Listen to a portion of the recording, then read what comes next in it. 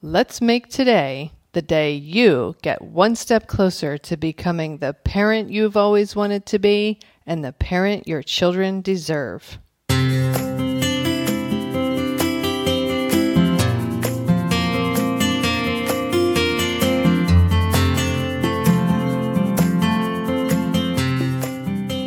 Hi, and welcome to Powerful Parenting for Today's Kids. I am your host, Erin Taylor, and I have wanted to help parents and children literally since I was 11 years old. I created this podcast to help you make a stronger, healthier, deeper connection to your child, to understand the inevitable challenges a little better, and learn some new ways to navigate them when they occur. Thank you for spending some time with me. Now let's get this show started. Hello and welcome to the show. Today I wanted to share a story of when my son called me out on my behavior. And I thought it was really interesting that I wasn't aware of what I was doing until he brought it to my attention.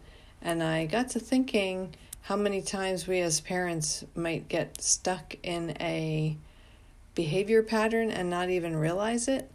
And so I thought I would share it with you here today in the hopes that it might help you to have some insight into your own behavior or your own behavior patterns, as it were.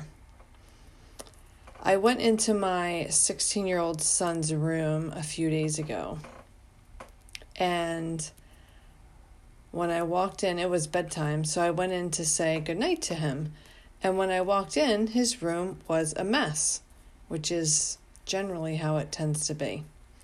And so when I walked in, before I even said goodnight or anything, I immediately commented on the mess that I saw in his room.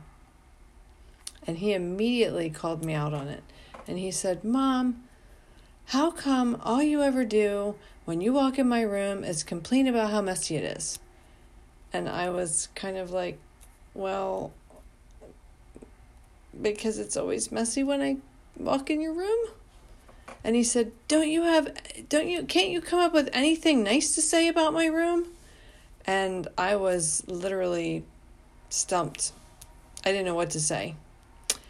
Because at that moment, it was a mess. It was a total mess. There were clothes everywhere on the floor, shoes everywhere, water bottles that he had drank and not recycled. I mean, it was a disaster area.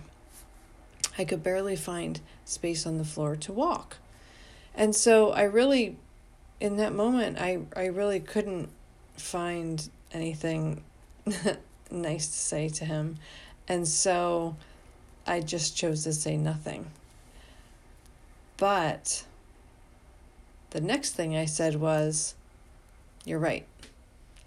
I haven't been very pleasant about your room, and you and I have disagreed with how your room should be kept for most of your life. You prefer it to be messy. I prefer it to be clean.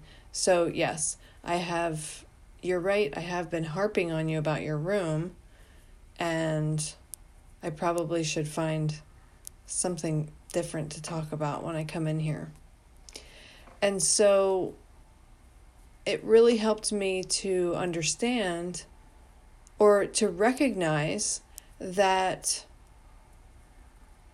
yes, I don't like, or no, I don't like the condition that he leaves his room in, but that was becoming the focus of our interactions when I was in his room.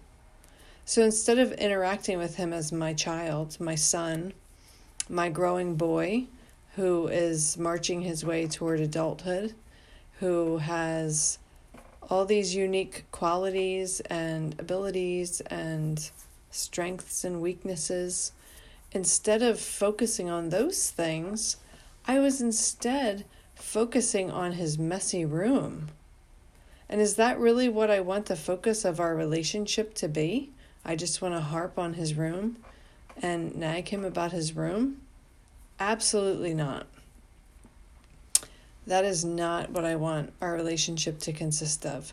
So, since then, I have tried to take a deep breath before I walk in, bite my tongue if I feel the commentary about the messiness of his room coming out, and try to instead shift and focus on something different.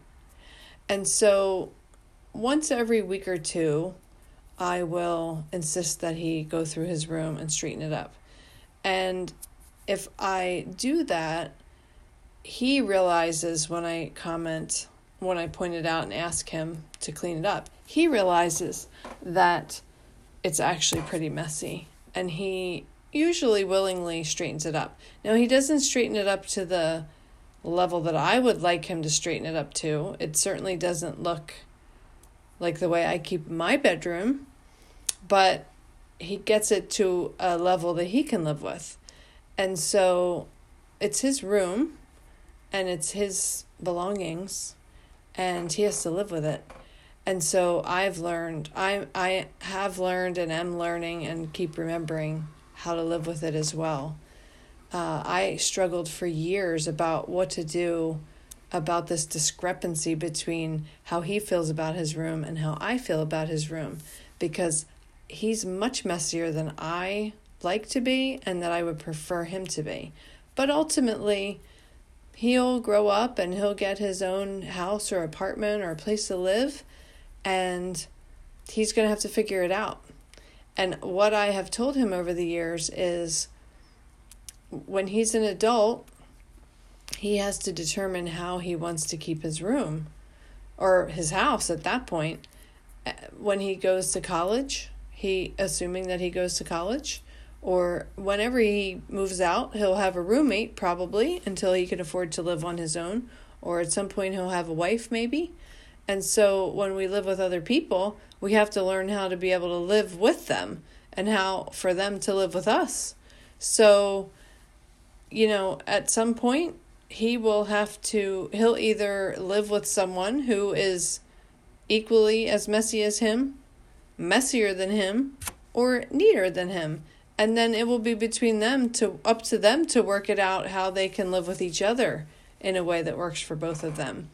And so that's what I try to remind him of, or I have tried to remind him of over the years, that it's my job to make sure he knows how to do these basic things in terms that you're required to do when you own your own house or have your own apartment, such as cooking, cleaning, doing laundry, ironing,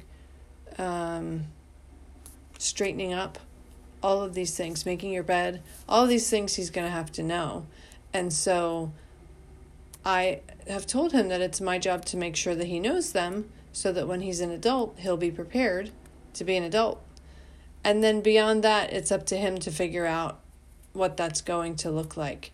So he called me out on my behavior. I realized he was right. I was just harping on his messy room and not even seeing him for who he really is, as a unique person, a cool person that I love and care about. And so I appreciated that he called me out, and I adjusted how I interacted with him since he did that. So hopefully I'll be able to remember to stop hyper-focusing on his messy room and just instead focus on who he is as a person and what I love about him.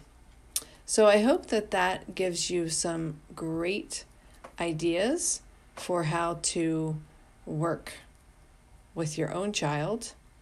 And that wraps up this episode of the show. So, wherever you are in this world, I hope that you make it a fabulous day for yourself.